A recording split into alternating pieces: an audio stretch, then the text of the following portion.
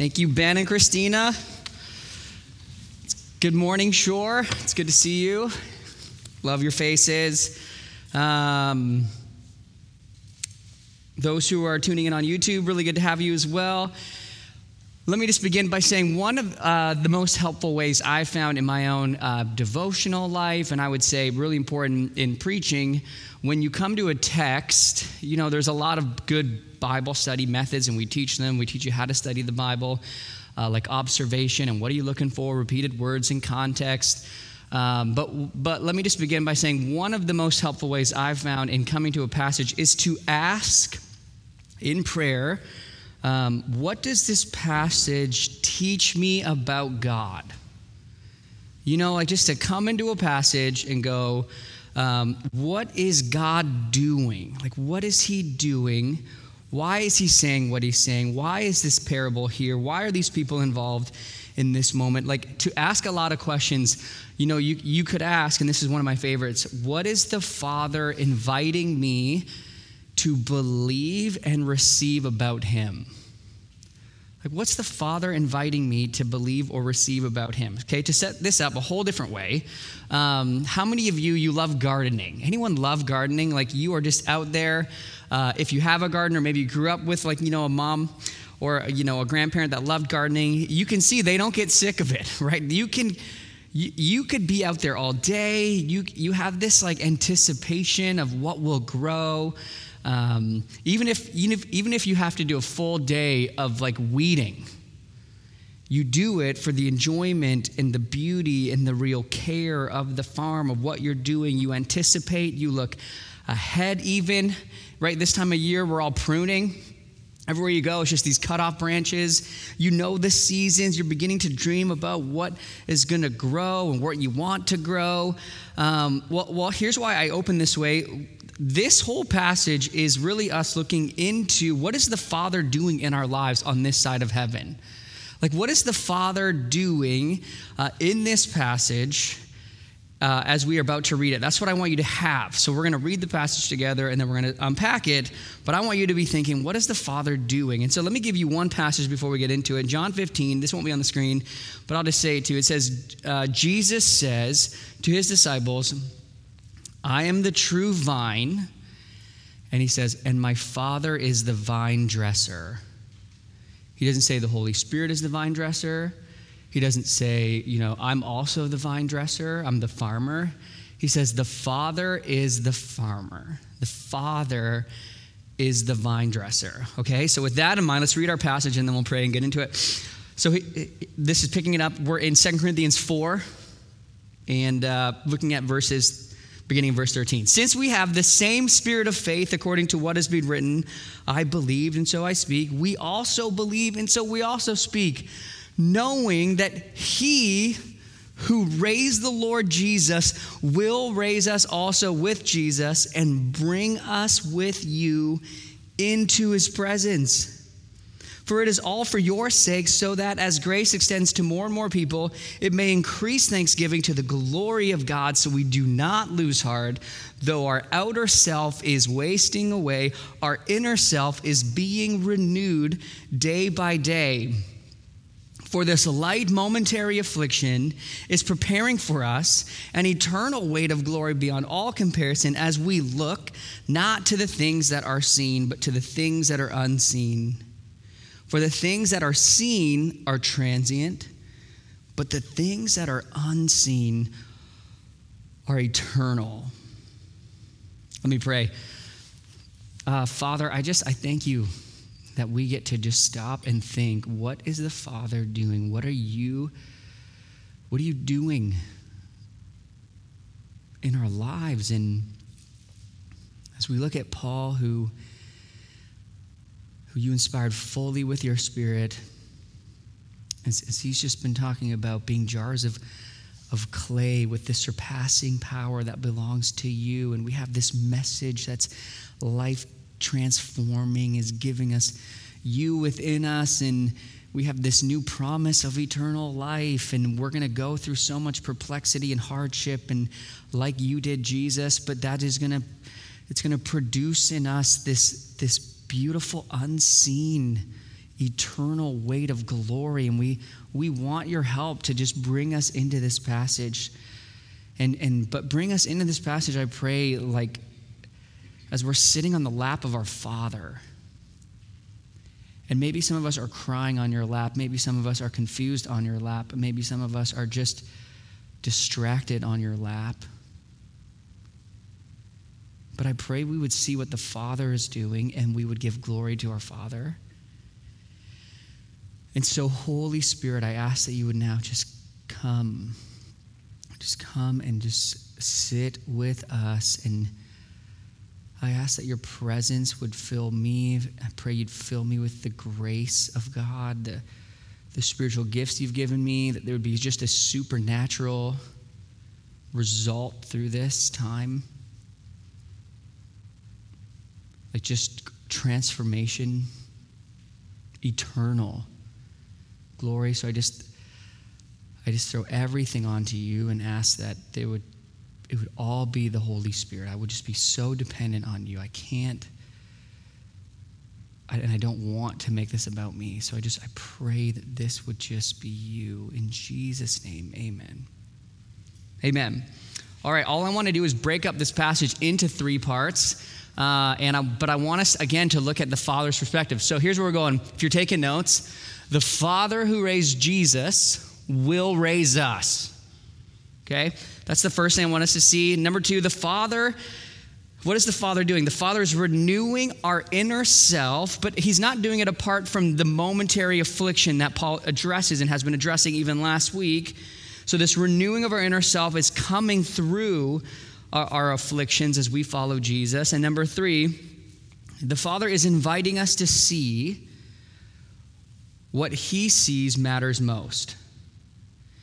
He wants us to not look at what we can see. He wants us to look at our lives to see what that he sees when he sees us. Okay, so just to, maybe even summarize, the Father will raise us, is renewing us, and is inviting us to gaze upon what matters most, I would say the most real.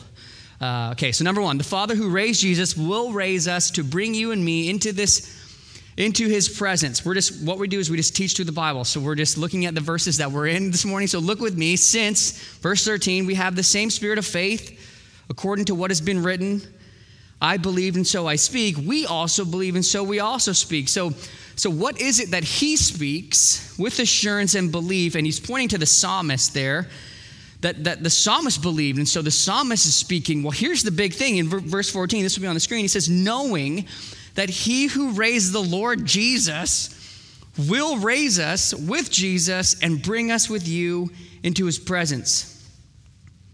That's amazing. So now I want to just read that again, but I want to put the Father in it, okay? So this is all there.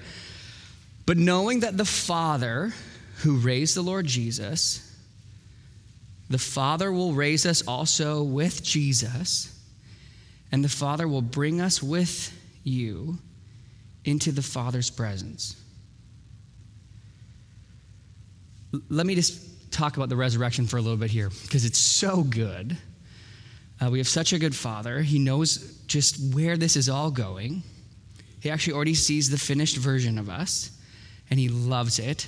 When the disciples saw Jesus risen, when they saw him alive, when he walked through the wall, and they were like, oh my goodness. When they felt his resurrection bodily, when they ate with him, when Paul saw Jesus risen from the death, just so you know, that was it. It meant everything that Jesus did and said was all true. It just changed them, like everything changed because of the resurrection of Jesus Christ. N.T. Wright says this, such a beautiful line. You should all memorize it. Easter was when hope in person surprised the whole world by coming forward from the future into the present. Easter was when hope in person surprised the whole world by coming forward from the future into the present. Do you hear what he's saying? Coming forward. He says, this is where you'll all be in me. Because Jesus rose physically, bodily, unbreakably, he is telling you that through his death and resurrection, this is your future. He came from the future into their present reality and say, this is where it's all going. They saw their future. They saw the resurrection. They saw hope, and it changed everything. They're like, this is where we're going? Bodily, unbreakable resurrection with Christ. This makes everything worth. This momentary affliction is just like, that's where we're going? Woo! We can die for him. We can be in the arenas for him. So let me explain. Resurrection, and we've done a whole series on this, but resurrection, let me explain this, is life after death. So let me explain that. So when you die, so life after death is heaven. So when you die, the Bible says to be absent in the body, to be present with the Lord. That's not resurrection. That's just heaven. That's a waiting time. Resurrection is when Christ comes back to finalize and establish the kingdom. You will get new bodies. You probably have a temporary body of some sort in heaven, but you'll get new physical, unbreakable bodies, most people say, on this renewed earth forever. You'll get what Jesus got, a full new body, because creation matters. So resurrection is life after death. Now, let's just do a little bit of like thinking hard together. Paul's whole life changed overnight. In Acts 9, when he encountered Jesus risen from the dead, everything changed. So let me ask you this question. What turned him into a Christian leader overnight, all of a sudden? Like, what would change someone? By the way, Paul was like a professor of religion. He was like the Pharisees of Pharisees. He was like the Harvard above, like he was just the most intellectual of all intellectuals. So how does someone like that, by the way, intellectuals don't change overnight. It takes them a lot of school and courses, and they have to write papers, and they get critiqued, and there's a lot, right? Especially if you're a Jewish, you honor the Lord so much that you wouldn't want to change anything from the law. So what would suddenly get Paul to completely forsake all that and pursue Jesus right away and become a Christian leader? What would do that? Let me ask you this way. What could suddenly, like for example, if you're a professor and you're going to completely say, okay, here's how the Old Testament is fulfilled in the New Testament, that doesn't come overnight. Right? So you have a lot of questions. Like Paul would have had a lot of questions about the Trinity and the Messiah being a flesh. That would have taken a lot of time, but it didn't matter. He still became a Christian leader overnight. Why? The resurrection. He saw Jesus risen. Right? I mean, that's incredible. There's only one explanation. He says in Acts 24:21, he says, it is with respect to the resurrection that I'm on trial. It's like as soon as he saw Jesus risen, he's like, it didn't matter. This is really important. It didn't matter about all the questions he had. He just knew that there were going to be answers. Because if the resurrection happened, it's all true. He can grow and he can learn and he can trust. So let me just say, if you're not a Christian and you're maybe asking questions, don't wait. Once you figure out that actually Jesus rose from the dead, you may have all other questions, and you should have them, and you should ask them, but you can believe today. You can believe knowing somehow there are going to be answers. So let me ask you this. How do you believe? This is really important, especially if you're not a believer, and maybe you're tuning in online, or maybe you have a friend that you're sharing Christ to. How do you become a Christian? This is a very good question. Here's the answer. You become a Christian when the Spirit of God does do this mysterious, well, it's magical in some unseen, beautiful way.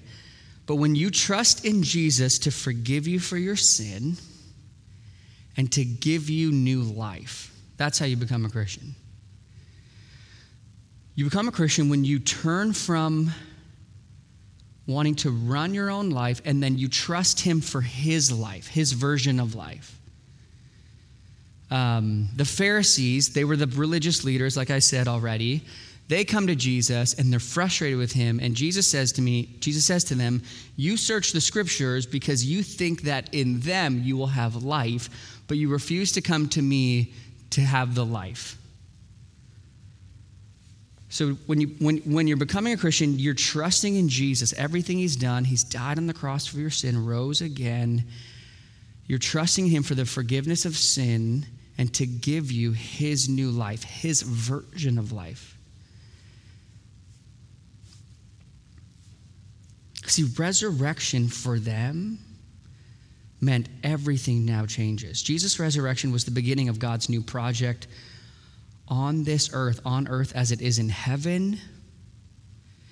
Resurrection was not mainly about snatching people away from earth, but to fill the earth with life of heaven. Like, that's what the kingdom of God is about. Let me quote again from N.T. Wright. He says this, and by the way, he wrote his highest, most powerful book on the resurrection. I don't see any preacher that doesn't quote him on Easter. It's called Surprised by Hope. So if you're like, I want to learn about the resurrection, it's like the main thing. He looks at every passage in the Bible about resurrection. But here's what he says. We could cope, the world could cope, with a Jesus who ultimately remains a wonderful idea inside his disciples' minds and hearts. The world cannot cope with the Jesus who comes out of the tomb, who inaugurates God's new creation right in the middle of the old one. So, this is amazing. So, think about our passage. Paul's in the middle of saying, we're going to go through as we lift up Christ, so death in us, so life in them. And he's been talking about what does it mean to live on this side of heaven. And one of the things he just wants to interject here is he goes, hey, you will experience a risen life from every pain, every tragedy, every perplexity. We have this treasure in jars of clay. It's all going somewhere. God's new creation to come in and fulfill is all happening. The reign of God is in you already.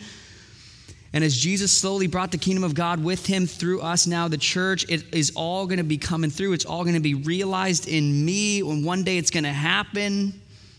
And until that time, he's going to say in our passage, we're looking through the disease, we're looking through the pain, through the affliction, and the inexplicable tragedies, knowing there's something within that's being achieved, which takes us to our second point.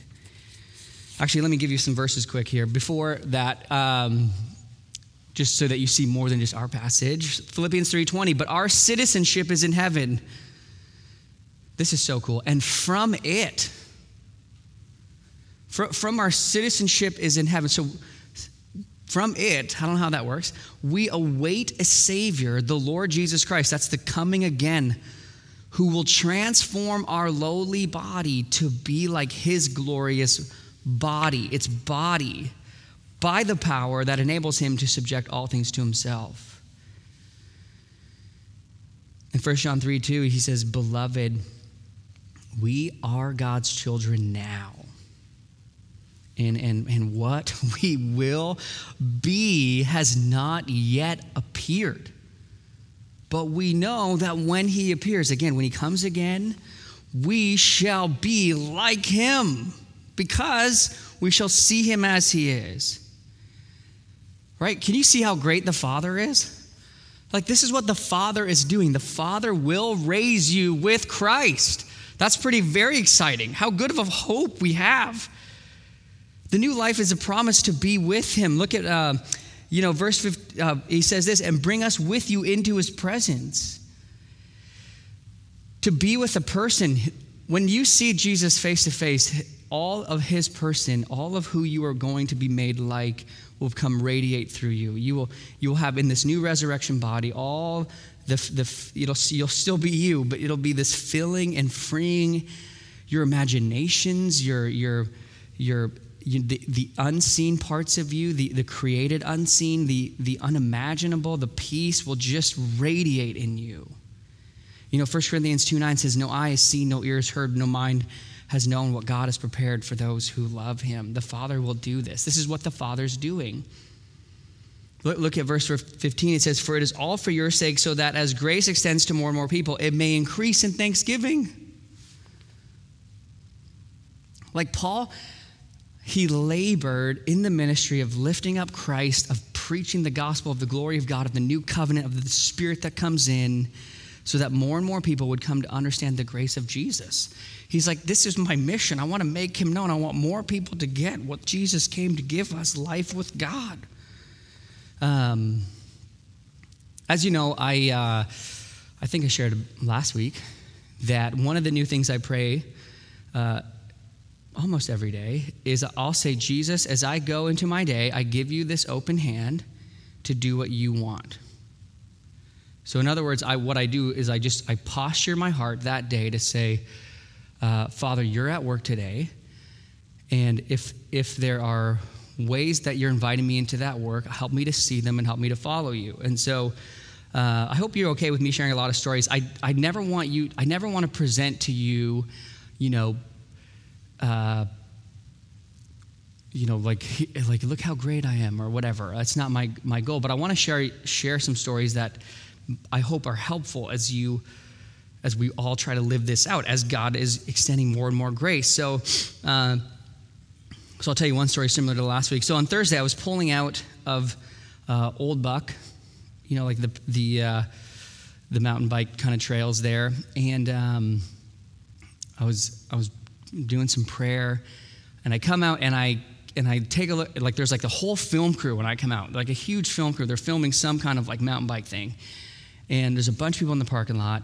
And so I get in my van and I look over to my window, and there's one person that I look at, and I smile, and it was like he was glowing. And I immediately felt a compassionate heart, and I felt like the Lord impress on my soul, he is one of mine, and he's a sheep without a shepherd. But I was driving, so I go to drive, and I hear in my mind again. I don't know what's me or what's the Lord, but I hear in my mind, go and pray with him. I'm like, what? I'm already in the van, like I'm driving. But I was like, I just told stories about this on Sunday. I can't be, So I was like, no, like I trust that if that sounds like a good thing, the worst thing that can happen is I look like a fool. So. Which is the worst thing. But anyways, so I pull back into the spot I left, and I get out of the van, and I kind of walk over because they're all having a big conversation. I said, hey, this will seem a little strange to you, but I want to let you know I'm a Christian. And as I was pulling out, and I looked at the guy, I just said to him, I just want you to let you know, when I saw you, I felt like I needed to tell you that God really, really loves you. And I said, do you have any Christian background? Did you grow up in a Christian? He's like, yeah, I went to Bible camp. And I was like, oh, okay. I said, I think the Father really loved his time with you at the Bible camp.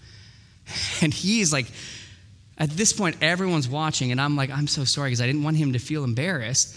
But I said to him, I want you to know that, but I also heard that I should pray for you. Is there anything I can pray for you about? And he's like, no, it's like, I'm good. Like this, I'm really happy right now in my life. And I was like, oh, that's really cool. I was like, we should just thank God for that because that's really amazing. And he's like, okay. So I said, can I thank God for that right now? And he's like, whatever makes you happy. And I was like, but when he said that, here's what happened. When he said that, I had this overwhelming sense of like, you know what?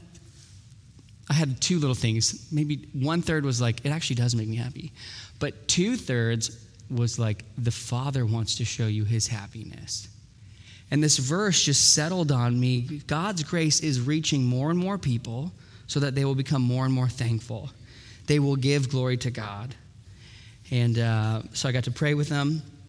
So I'm driving out again, and I'm almost halfway home, and I hear, give him a Bible. I'm like, I don't have a Bible with me. I was like, okay, if that's you, then I'm going to go back tomorrow, and I'm going to test this by going back tomorrow. So I get a Bible, I go back tomorrow, and the parking lot's empty. And I'm like, you know what? That's okay. Jesus still loves me. I failed him. But I had the Bible in my bag, and so I was about to go prayer walk, and I hear, bring it with you. So I'm like, okay, I'm just going on everything. I already have the Bible. What's the worst thing that can happen? I don't see anyone. I have a Bible with me. So I go up there, and I see, it's just, the whole thing is empty. There's 2 trail workers making new trails up on Seymour. And I'm like, all right, there's 2 people. So I'm going to just go over there. And I'm like, hey, guys. And they're like, hey. And I was like, do you happen to work with a guy named Caleb? His name was Caleb. They're like, yeah, Caleb. He's late right now. And I was like, what? No way. And I was like, I think I have something for him. They're like, okay. I was like, can I leave with you? And they're like, sure. So I just left the Bible with him. But anyways, we can pray for Caleb. I share all that because the grace of God is extending to more and more people. Paul longed, and this is our heart. Paul longed that men and women who, Romans 1:21, neither glorified God or gave thanks to him would increase in number and be converted through the gospel and express thankfulness to God. Okay, take your beautiful eyes and look at that passage. Look at verse 15, that they would be increase in thanksgiving. Like increase in thank you, Jesus. Like thank you, Lord. Thank you. That every moment on the new heavens and new earth will feel like an ever-increasing, oh, thank you, Lord. Thank you, Lord. This view, this restored life with God, this momentary affliction, it's all leading to a greater thank you, Jesus. Thank you. I remember, and I would encourage you in this remembering, one good friend of mine who used to go to the church, she had cancer and passed away. Her name was Sandy.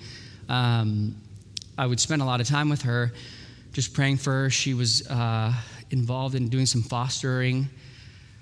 I don't know if any of you were around for that, but she would always say, thank you, Jesus. Thank you, Jesus.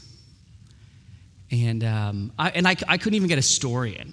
She'd be like, how was your weekend? And I would say, we went to a park. Thank you, Jesus. I'm like, you're right. That is actually really thank you, Jesus. She would just, thank you, Lord. Thank you, Lord. And even in her cancer, it was just thank you, Jesus. Thank you, Lord. I just think she got it. You know, one of our elders, he does this a lot. He's just like, thank you. Like, he just, thank you. I would encourage you, look for opportunities to say to people, hey, can we thank Jesus for that? Like if you see any of the unseen, the real, the character, maybe a healing of memory, or, thank you, Jesus. Oh, Jesus did that. Oh, man. Just, man. All right, so number one, the Father will raise us with Jesus. He will bring you into the Father's presence. Number two, the Father is renewing the created, unseen, inward parts of us. He's renewing us. There's a created, unseen, things like imagination and the memory and logic and character. There's an unseen created realm that is being renewed in our inner self. Look at verse 16. He's like, so we do not lose heart. He's like, look at the resurrection. Woo! He's like, wow, that's going to be good. We do not lose heart. Though, so here's the reality that we're in. Though our outer self is wasting away, our inner self is being, what's the word? Renewed. How often? What does the passage say? How often is the inner self being renewed? Okay, I'm going to start calling on you. Anyone? Day by day. So does the Father skip a day? How many of you think the Father skips a day in renewing you? He doesn't. Eugene Peterson, who wrote the Message transliteration, says, even though on the outside it often looks like things are falling apart on us, on the inside where God is making new life, not a day goes by without his unfolding grace. Right? Thank you, Jesus. Why don't we just say that right now? Thank you, Jesus. Yeah, thank you. So we do not lose heart, though our outer self is wasting away, our inner self is being renewed. So let me say a few things. If you're a guest new, again, I want to just point out, Paul just point out that at least in the Western mind, at least, where we live, Vancouver, there are usually three ways that people approach suffering and affliction, okay? You have a secular approach to affliction, which essentially just says, affliction and suffering and death have the victory, right? It says matter is all there is, and it's survival of the fittest. It's where it's going. Affliction will have the victory in the end. The Buddhist approach says, evil and suffering and affliction and death will be replaced by victory. because in their worldview, the Spirit is all there is. We've been talking about the bodily resurrection of Jesus Christ. So only the Christian approach says, as our passage says, that affliction, suffering, and death will be swallowed up by victory. Because matter and spirit are both equally real. But here's what's happening. That new spirit will eventually transform matter into its own likeness. The new creation within you that's being renewed day by day will transform your body to be like itself. You will become the new you he is within you, forming you to be. You will become bodily what he's forming you now and doing within you. So think about this with me. If we all saw our affliction as God cultivating and renewing us for the new creation, how would that change in how we suffer for Christ? What if there was an eternal weight of glory that we knew was going to come as a result of all of this? Would we not, here's my question, would we not turn and face it? Would we not want to say, what are you doing in this affliction? One commentator says, this seems to be saying, quote, affliction does not give way to glory, affliction produces glory.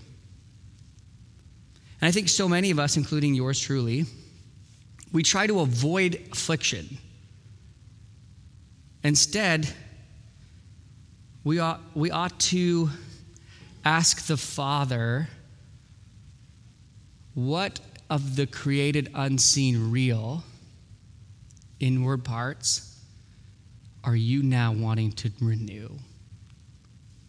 So this has become really real to me in the last few weeks. Have you ever asked the question, why is this specific affliction I'm in my journey? Because we all have different afflictions.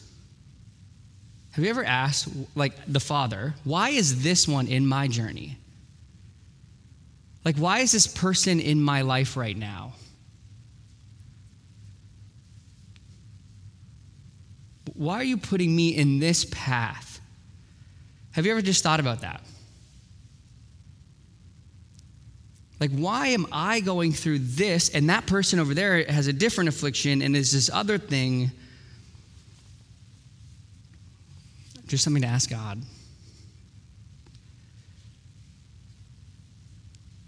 Let me say a few things about this. Number one, every year and every day, you can expect a good gardener to be doing more renewal. You can just expect it. Every year, you will discover that the Father's love is bigger. He'll show you more and more of it. And the evidence is the afflictions don't decrease. Here's what I need to humbly hear in this passage. And this is hard to hear because we don't want to look like we're not doing well, you know? But here's what I need to humbly hear. There's always more healing. Like, there's always more stuff in James Bonney that Jesus, or my good Father, wants to show me about myself, and that he shows me what he wants to love me in. One of the things that keeps coming back in my life is that I'm very insecure. And the Father will show me through a lot of different afflictions how insecure I am, how much I'm looking to others' voice or my own success to get the affection and the affirmation that I already have. And sometimes I don't know what's happening. And what he'll do every year is he will take me through a pruning.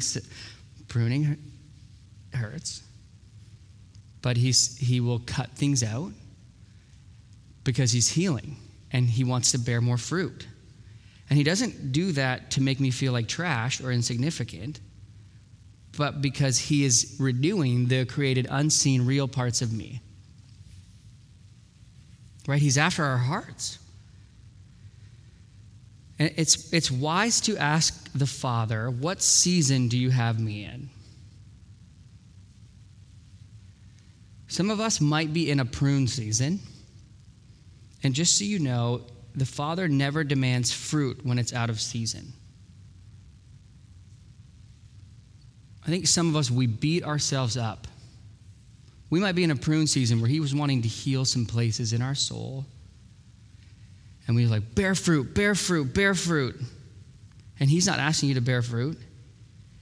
He's asking you to journey with him, going into the affliction and go, what are you needing to prune? He never demands fruit when it's out of season. Now, there is a passage that says, to a preacher, preach the word in season and out of season, but that's faithfulness. That's not bear fruit. We're called to be faithful. We're called to, lift up Christ in it all, but he's doing the renewal. We're called to just let him onto the farm.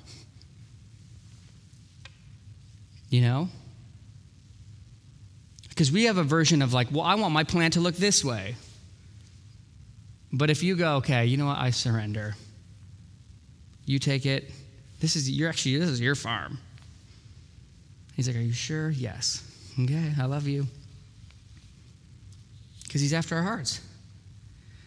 He's always renewing you. He's always renewing. There's always going to be something he's healing. So if you feel at times, I feel like I'm not growing, or I feel like I'm not progressing, or I feel like, why am I still in this place of like, why do I still struggle with that? Or why do I still have like jealousy? Or it's not the same jealousy you had last year. It's the next layer. He's pruning. He's making you more beautiful. It's a day by day renewing, and he's patient and he's loving, and it's more about your relationship with him and your love with him. And so instead of running from affliction, turn in towards it.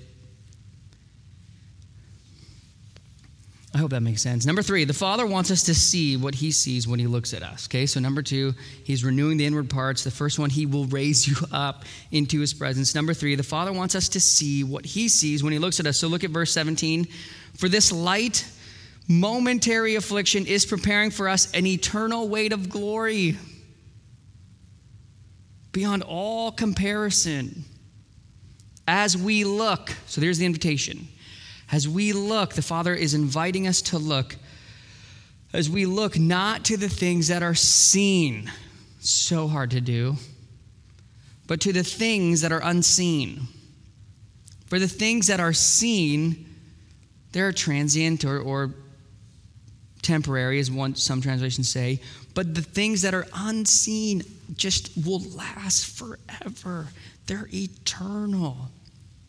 That's what the Father sees when he's on the farm. You might see a crappy growing fruit. He sees something totally different that's going to last into eternity. Have you ever asked Jesus or asked the Father, what do you see when you look at me?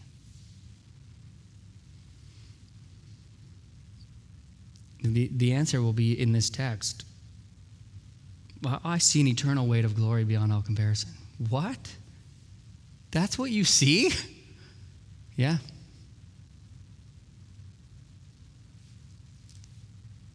No. I really love you. Yeah, but I love you. So, what does that mean? What is that, an eternal weight of glory? Anybody know? I don't know. All the commentators, they all don't say much because they're like, they say, this sounds amazing. It's beyond all measure. I mean, think about it. Eternity with the creative mind and person of who formed every galaxy, every forest, every ocean, every person, every aspect of beauty, of story, of this being who loves you with so much power. To be with him in his presence, to be full and filled and radiating with the peace that he brings and the life and the joy everlasting here bodily, like just no one. But he's like, as we look, we focus our full attention and not to the things that are seen, but the things that are unseen. Let me ask you, what do you look at most? See, the unseen things are like the character. You look at places like Romans 5 and other places where it's like, count it pure joy, my brothers, or James 1, when you face trials of various kinds for the testing of the unseen created faith, character, beauty, deepened worship. There's a created, unseen, real character, love, spiritual gifts, angels, imagination, memory. These are all more real. Let me say it this way. These are the more real of the transforming God. What he's doing, and that will go into eternity. These are qualities in hundreds of years from now that will be ever increasing as they reflect him. And will be fully made perfect in a full new creaturely body. And we will be creatures who are perfect receivers of the divine above. It's unbelievable. It's if you ever read C.S. Lewis,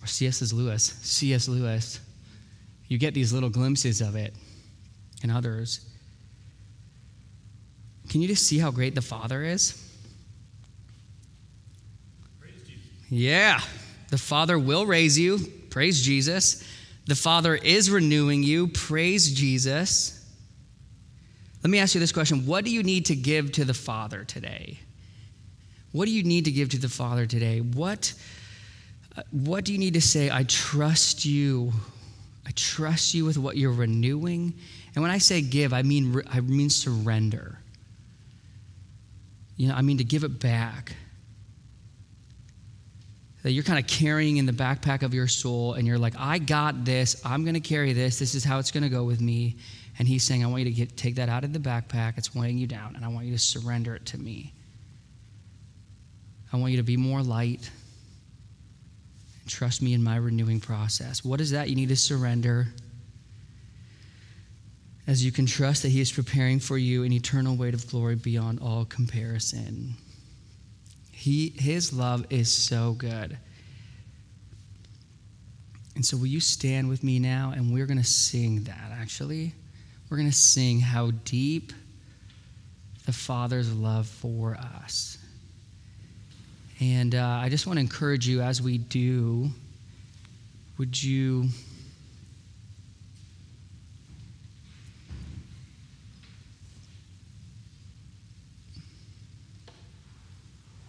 I'm going to pray that you would feel his pleasure in you, and that you would find, as you worship and sing this, the pleasure for him, that you'd worship, that you'd find pleasure in him, thanksgiving in him.